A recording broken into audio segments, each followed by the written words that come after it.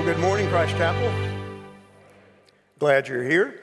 I want to welcome everyone here in the sanctuary at the Fort Worth campus, everyone down in Converge, also everyone at the West Campus, the South Campus, the Hive, and everyone who's streaming online, including my son and my daughter-in-law, my two grandchildren in Maryland, my daughter in Atlanta, and my wife who's in Addis Ababa, Ethiopia. She's over there and informed me yesterday that she's staying a week longer, much to my chagrin, but I'm glad she's able to stream. She's 8 hours later, and I think Ethiopia's 5 years earlier. Literally, they're on a different calendar, so when you go there, you're younger. Well, if you have your Bibles, open them up to 1 Corinthians chapter 5, and we're going to continue our series called Undivided from the book of 1 Corinthians. But before we unpack these 13 verses found in chapter 5, I want to share something with you. When you study, read, interpret, and apply Scripture, there's really three keys to doing it rightly and well. And the first key is context. Always remember the context. The second key is context. And the third key is, yes, context. It's so important that when we study the Scriptures that we study them within their context. So in other words, we don't take a single verse and lift it out of its chapter and then try to interpret it and apply it to our lives without knowing the rest of that chapter. We don't take a chapter and lift it out of the book. We don't take the book and lift it out of the Bible. When we do that, we run the risk of misapplying, misinterpreting the passage and the intent of the original author and that of the Holy Spirit. So as we dig into these verses, I want to remember the context. Now, for the last 4 weeks, we've been unpacking this letter which was written by Paul to the church in Corinth. It's important for us to remember that he's writing to a congregation. This is not a letter written to an individual. And one of the things we risk when reading the letters of Paul particularly is we make them all about us. Well, really all about me. What's Paul telling me? But this is a letter written to a church made up primarily of Gentiles who have converted to Christianity out of pagan religions, marked by immorality, marked by idolatry, and now they're part of the body of Christ. And he's writing to this congregation, and we already know that they've got some issues. They've got some problems going on, and he's addressed those. We know in chapter 1, verse 11, he says, you're divided, you're quarreling, you're bickering with one another. And the sad part is that quarreling and bickering has to do with spiritual matters. There's almost a cult of personality that has creeped into the church where some are saying, well, I'm a follower of Paul. Some say, I'm a follower of Peter. I'm a follower of Apollos. And some are so proud that say, well, I'm a follower of Jesus. And it's begun to create this atmosphere in the church where they're divided and they're bickering and quarreling and really bragging about their spirituality, superior spirituality. Chapter 2, verses 14 through 15, Paul says, you should be spiritual people, but you're really living like natural people. You're living in the flesh. You're living out your old nature rather than in your new nature. And you have the Spirit living within you, but you lack discernment. You're making some very unwise decisions and choices. In chapter 3, verse 1, he basically says, you're like babies. You're like infants in Christ. When you should be on the meat of the word, I have to keep feeding you milk. You're not growing. Yes, you're a church. Yes, you're made up of believers, but you're not where you should be. Then in chapter 3, verse 18, he says, you're living out of the wisdom of the world rather than the wisdom of God. One of the things that's going to become clear is that they're bragging about their own wisdom, that we are wise, and yet he says, you're really not. You're not exhibiting the wisdom you should because you're making poor judgments and choices as a fellowship. And then in chapter 4, verses 6 and 18, he describes them as arrogant and puffed up. And that's not a compliment. You're arrogant, you're puffed up, and he's going to use that same terminology in chapter 5. And then finally, in chapter 4, verse 20, he says, you're all talk, no action. He actually says you lack power. You're not living in the power of the Holy Spirit. You're living in the power of your own sinful flesh. See, they're puffed up with pride, but it's a particular kind of pride, and I want you to listen carefully what he's talking about, because it can also happen right here within the walls in the community of Christ Chapel. They're a church divided. They're characterized by spiritual pride. Spiritual pride. Look at what he says in chapter 4, verse 8. Already you have all you want. Already you have become rich. Without us, you have become kings. In other words, without us, Paul, the apostle, Peter, the apostle, Apollos, the teacher, without us, you've already become rich. You've already become wise. You're like kings. I love the way the New Living Translation puts it. You think you already have everything you need. You think you're already rich. You have begun to reign in God's kingdom without us. See, he's telling them that you really think you've moved beyond the need for teachers, that you somehow have arrived. These people, to put it bluntly, were spiritual elitists. They really thought they had made it. And yet, that overinflated sense of spiritual worth had blinded them. They were even questioning the capability of the Apostle Paul, that we really don't need your help anymore. We know you helped start this church, but we can do just fine without you now. And Paul has already had to confront them about this overinflated sense of spiritual superiority. Look at verse 7 of chapter 4. He says, what do you have that you did not receive? If you then received it, why do you boast as if you did not receive it? In other words, your salvation was a gift from God. You didn't earn it. You didn't work for it. You didn't deserve it. It was given to you. Your sanctification, your growth in Christ's likeness is not up to you. It's been done for you through the power of the indwelling Holy Spirit, and yet you act as if everything about you have done. See, Paul is not happy. And he shouldn't be, because he helped start this church and he cares deeply about their spiritual well-being. And they're not the only ones who had this problem. He said virtually the same thing to the believers in Rome. In Romans chapter 12, verse 3, he says, I give each of you this warning. And please, this morning, would you hear this as if he's speaking directly to us? Not you, us as a fellowship. Don't think you're better than you really are. Be honest in your evaluation of yourselves, measuring yourselves by the faith God has given us. You don't measure yourself. You don't measure this congregation based on what you think, how you think we're doing. You measure it based on God's criteria. And by the faith, Paul says, that he has given you, even your faith was a gift from God.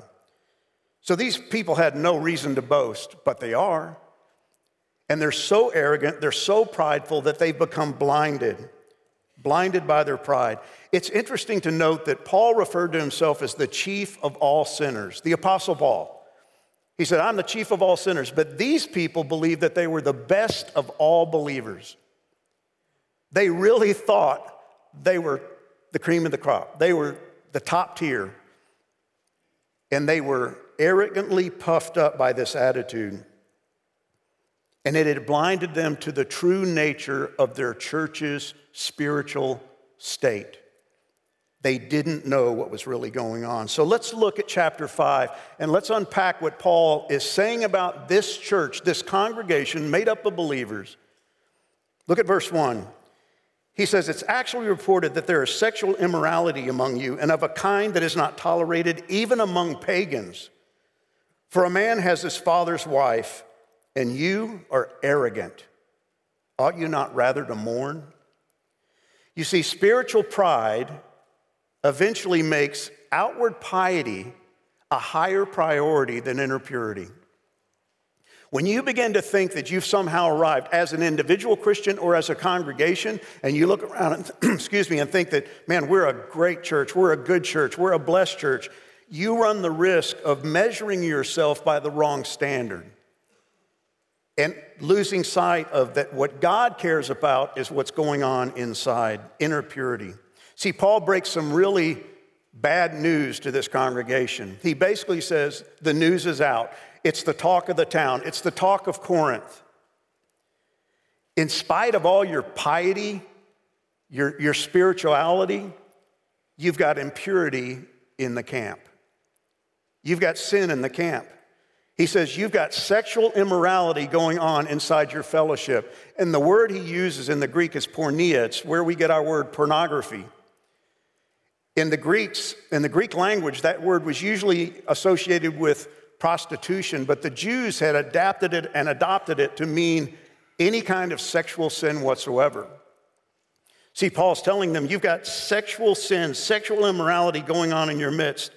And in spite of the fact that they thought that they were spiritually superior, they've got a landmine about to explode.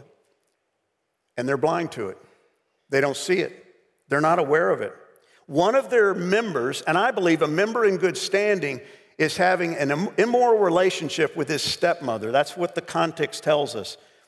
It's not his biological mother, it's his father's wife. And he's having a relationship with her. Either his father has died and he's now married to or having an ongoing sexual relationship with this woman, or his father's alive and he's having an adulterous affair with this woman. Now, we're not told his name. The woman is hardly mentioned, which leads us to believe she wasn't a member of the church, but he is. And he's evidently regularly attending their gatherings. There's a problem.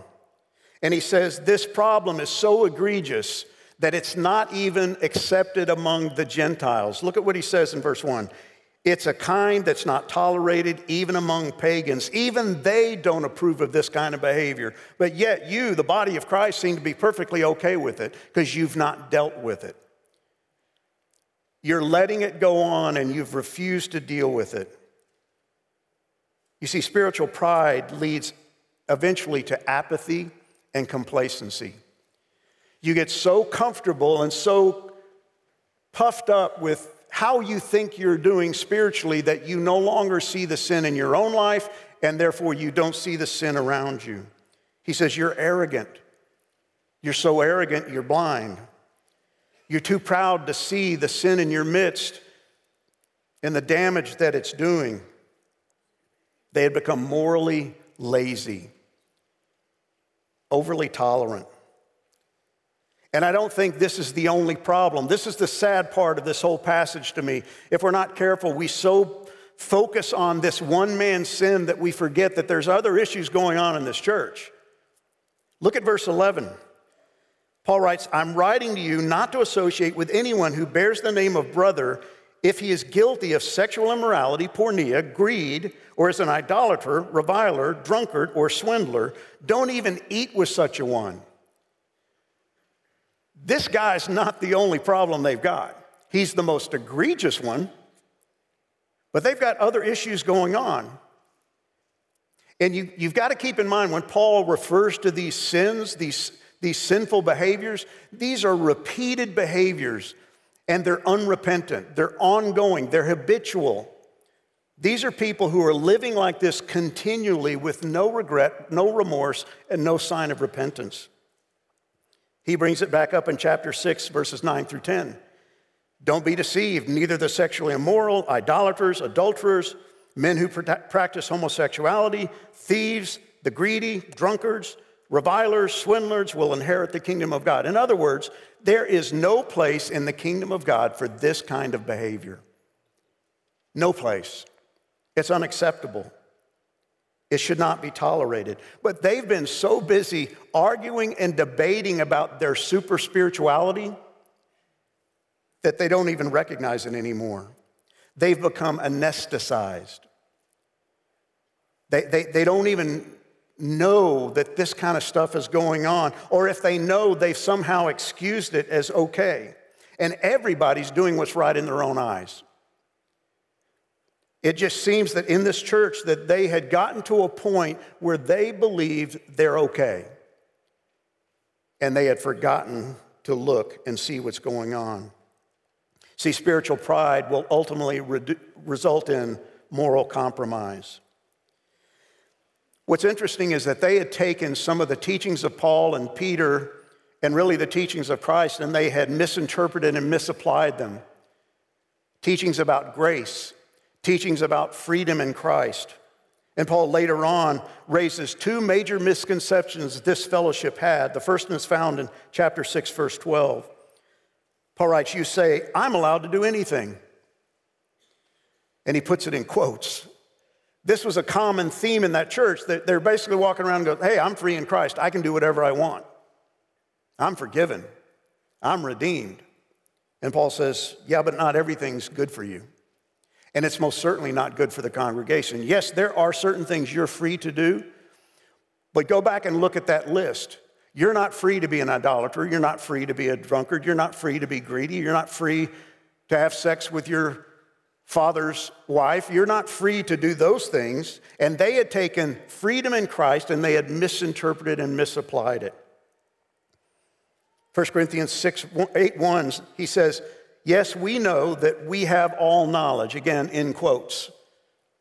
You guys are walking around bragging about your super superior spiritual knowledge. We all have knowledge. They're basically saying, hey, Paul, we have just as much knowledge as you do. We have the same Holy Spirit you have. We don't need you anymore. We don't need Peter. We don't need Apollos. We have arrived. And he goes on and says, yes, but while knowledge makes us feel important, it's love that strengthens the church. Anyone who claims to know all the answers really doesn't know very much at all. You think you're wise, but you're a fool. You think you know everything, but you really don't. Your arrogance reveals your ignorance. You see, they had created unknowingly an atmosphere of spiritual autonomy, self-rule, self-determination. We all get to decide what's best for each other, for myself. You do what you want to do, I'm going to do what I'm going to do. And it had created the opportunity and the atmosphere for a man like this to do what he was doing without ever getting called out about it. See, freedom in Christ had been turned into license, and license always results eventually in licentiousness. Now, that's an old-fashioned word, and we don't use it much anymore, but it is so appropriate for this context. It simply means a throwing off of sexual restraint. Doing what you feel like doing what you feel like is right. It's a wanton disregard or transgression of God's law because you think you know better. These people had become overly tolerant and accommodating to sinful behavior in the church. So Paul calls them out. Look at the second half of verse 2. He says, let him who has done this be removed. Get him out. Get him out from among you. For though absent in body, I am present in spirit. In other words, I'm not there physically, but guess what? You've got my letter, you have my thoughts, so I'm just as good as there in spirit. And as if present, I have already pronounced judgment on the one who did such a thing. When you are assembled in the name of the Lord Jesus, and my spirit is present, with the power of our Lord Jesus, you are to deliver this man to Satan for the destruction of the flesh, so that his spirit may be saved in the day of the Lord. What in the world is Paul talking about? I mean, this is a tough passage any way you look at it, right? And there's three reactions in this room right now. There's, whoa, that's rough. There's no, that's unfair. And then there's, yes, let him have it. I'll be the one to kick him out. Let me pick him up and physically take him out the door. See, we look at this passage, and if we're not careful, we get so excited about what we read or so impacted by what we read that we miss the point. See, spiritual pride requires drastic measures. Yes, this man is the focus of those verses, and they're being told to get him out of your fellowship, but there's so much more going on. This man is in their fellowship because he's just as arrogant and prideful as they are. He thinks he's okay doing what he's doing. His pride and arrogance has allowed him to have this relationship without any remorse, without any regret, and he's proudly practicing his sinful behavior and doesn't seem to care. And nobody else seems to care either. So what does Paul demand? He demands that he be removed. If he's going to act like a non-believer, let him go live among non-believers, because there's no place for him here. Remember, habitual, repeated, unrepentant sin. There's no place for that in the church. Where did Paul get this idea? Did he just make it up? Is he some type A driven personality? No, he got it directly from the lips of Jesus himself. Over in Matthew 18, verses 15 through 17, we have a passage from which we get our idea for church discipline. And this church does practice church discipline. You need to know that. And on the back of your sermon notes, there's an outline of the steps that we believe Jesus taught that we are to take when we need to practice church discipline. We have not done it often. We don't ever do it joyfully, but we do it obediently because we get it from Jesus himself. But listen to what Jesus says. If your brother sins against you, go and tell him his fault. But if he does not listen, take one or two others along with you. If he refuses to listen to them, tell it to the church. If he refuses to listen even to the church, let him be to you as a Gentile and a tax collector. In other words, treat him like a non-believer. If he wants to live like one, treat him like one. See, that's where Paul's gotten the idea for this. And really what he's doing is he's saying, you guys have not done this, and therefore now he needs to be removed. You've never truly confronted him, or if you have, he has refused to repent, so he needs to be out. He needs to be removed. And he says, turn him over to Satan. Now, is Paul saying, revoke his Christian card? Is he saying, send him to hell?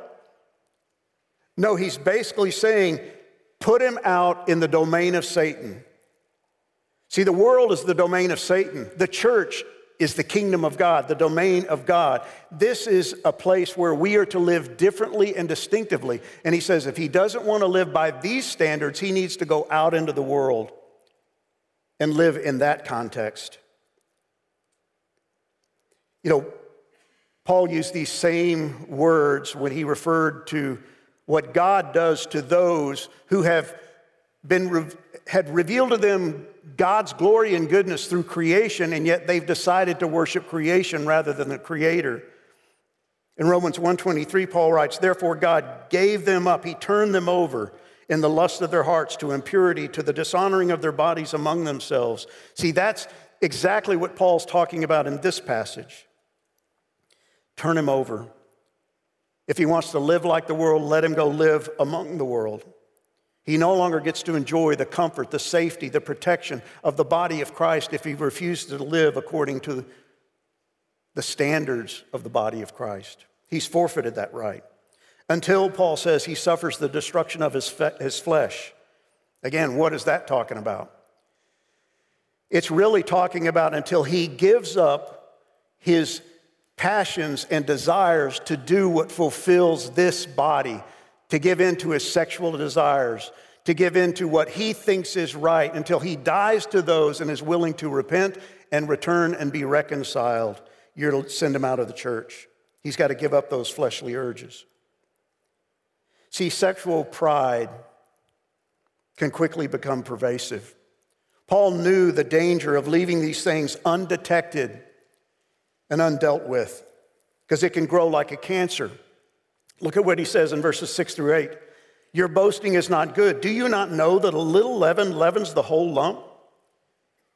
Cleanse out the old leaven, that you may be a new lump, as you really are unleavened. Paul's using terminology that's related to the Passover.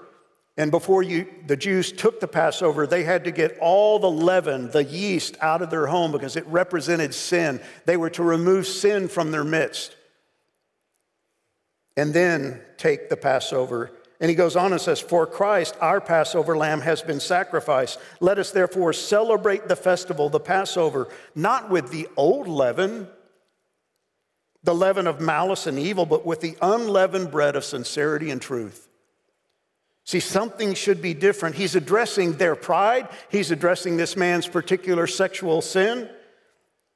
But he's really dealing with, you're going back to your old ways, your old habits, the old leaven of greed, malice, and it's beginning to permeate the church.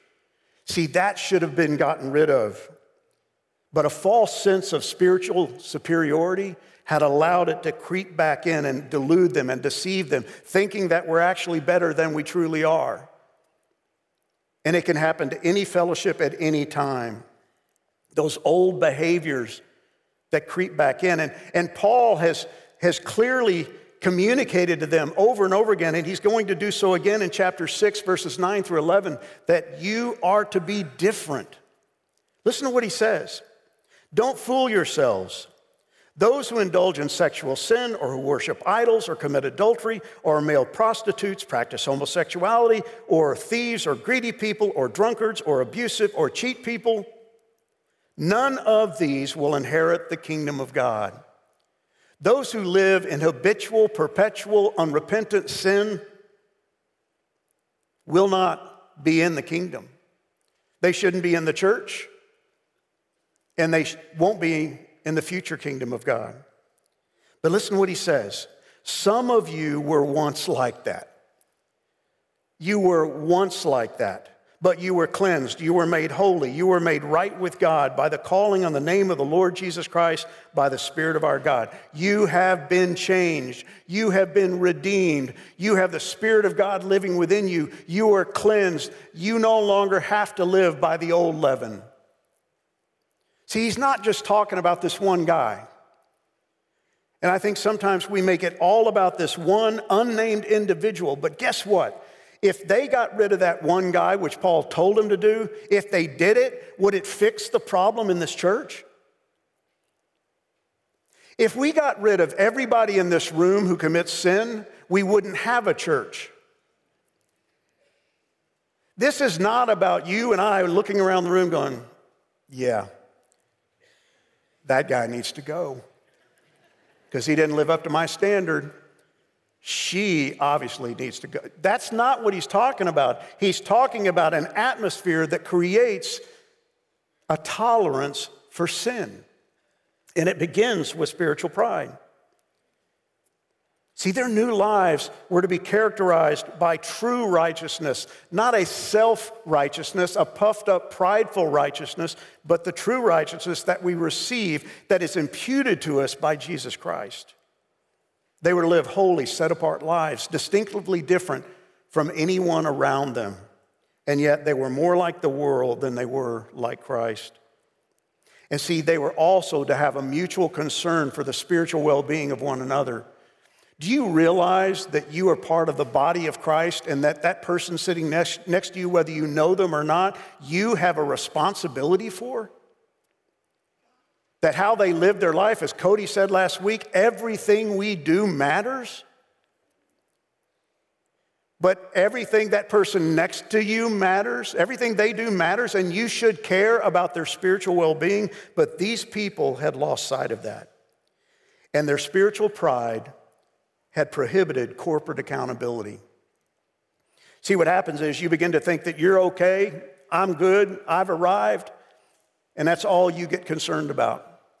And you forget to look at the sin in your own life, and you forget to see the sin that's taking place around you. Look at what he says in verses 9 through 13 as he wraps this up. I wrote to you in my letter not to associate with sexually immoral people. Now he's referring to a letter that he wrote sometime earlier that we no longer have a copy of.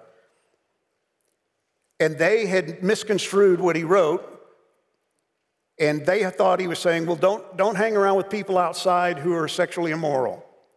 Don't hang out with the lost that are out there in the world. They were practicing isolationism.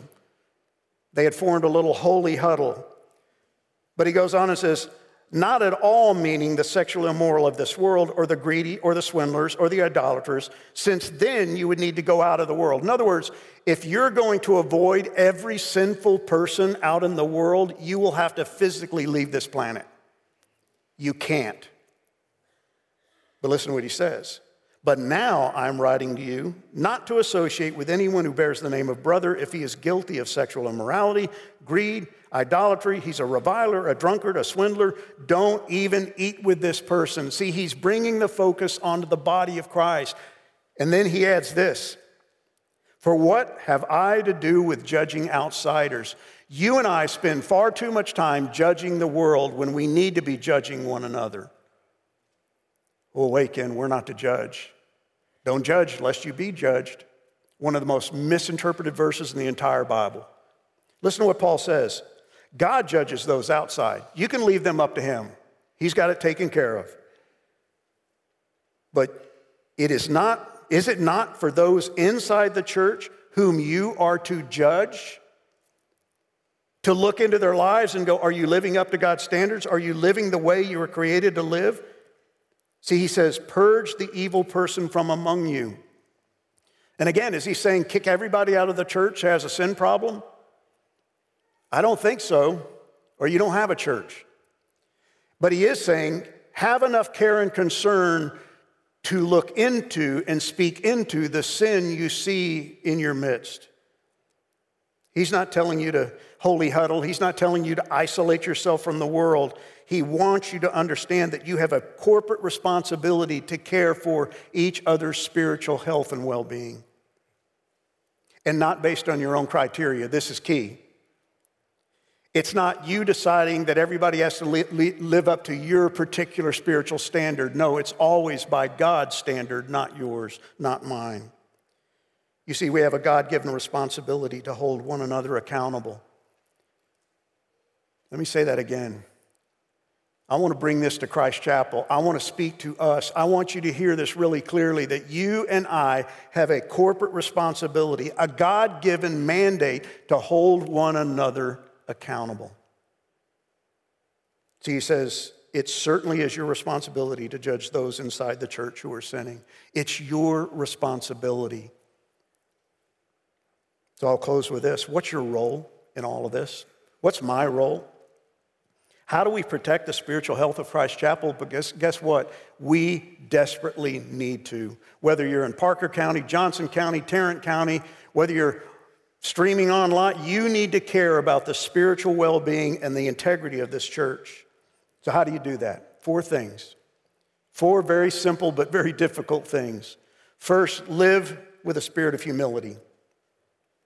James writes, God opposes the proud but gives grace to the humble. As soon as you find yourself getting spiritually superior and having these boastful ideas that I've somehow arrived or I'm somehow better than that person,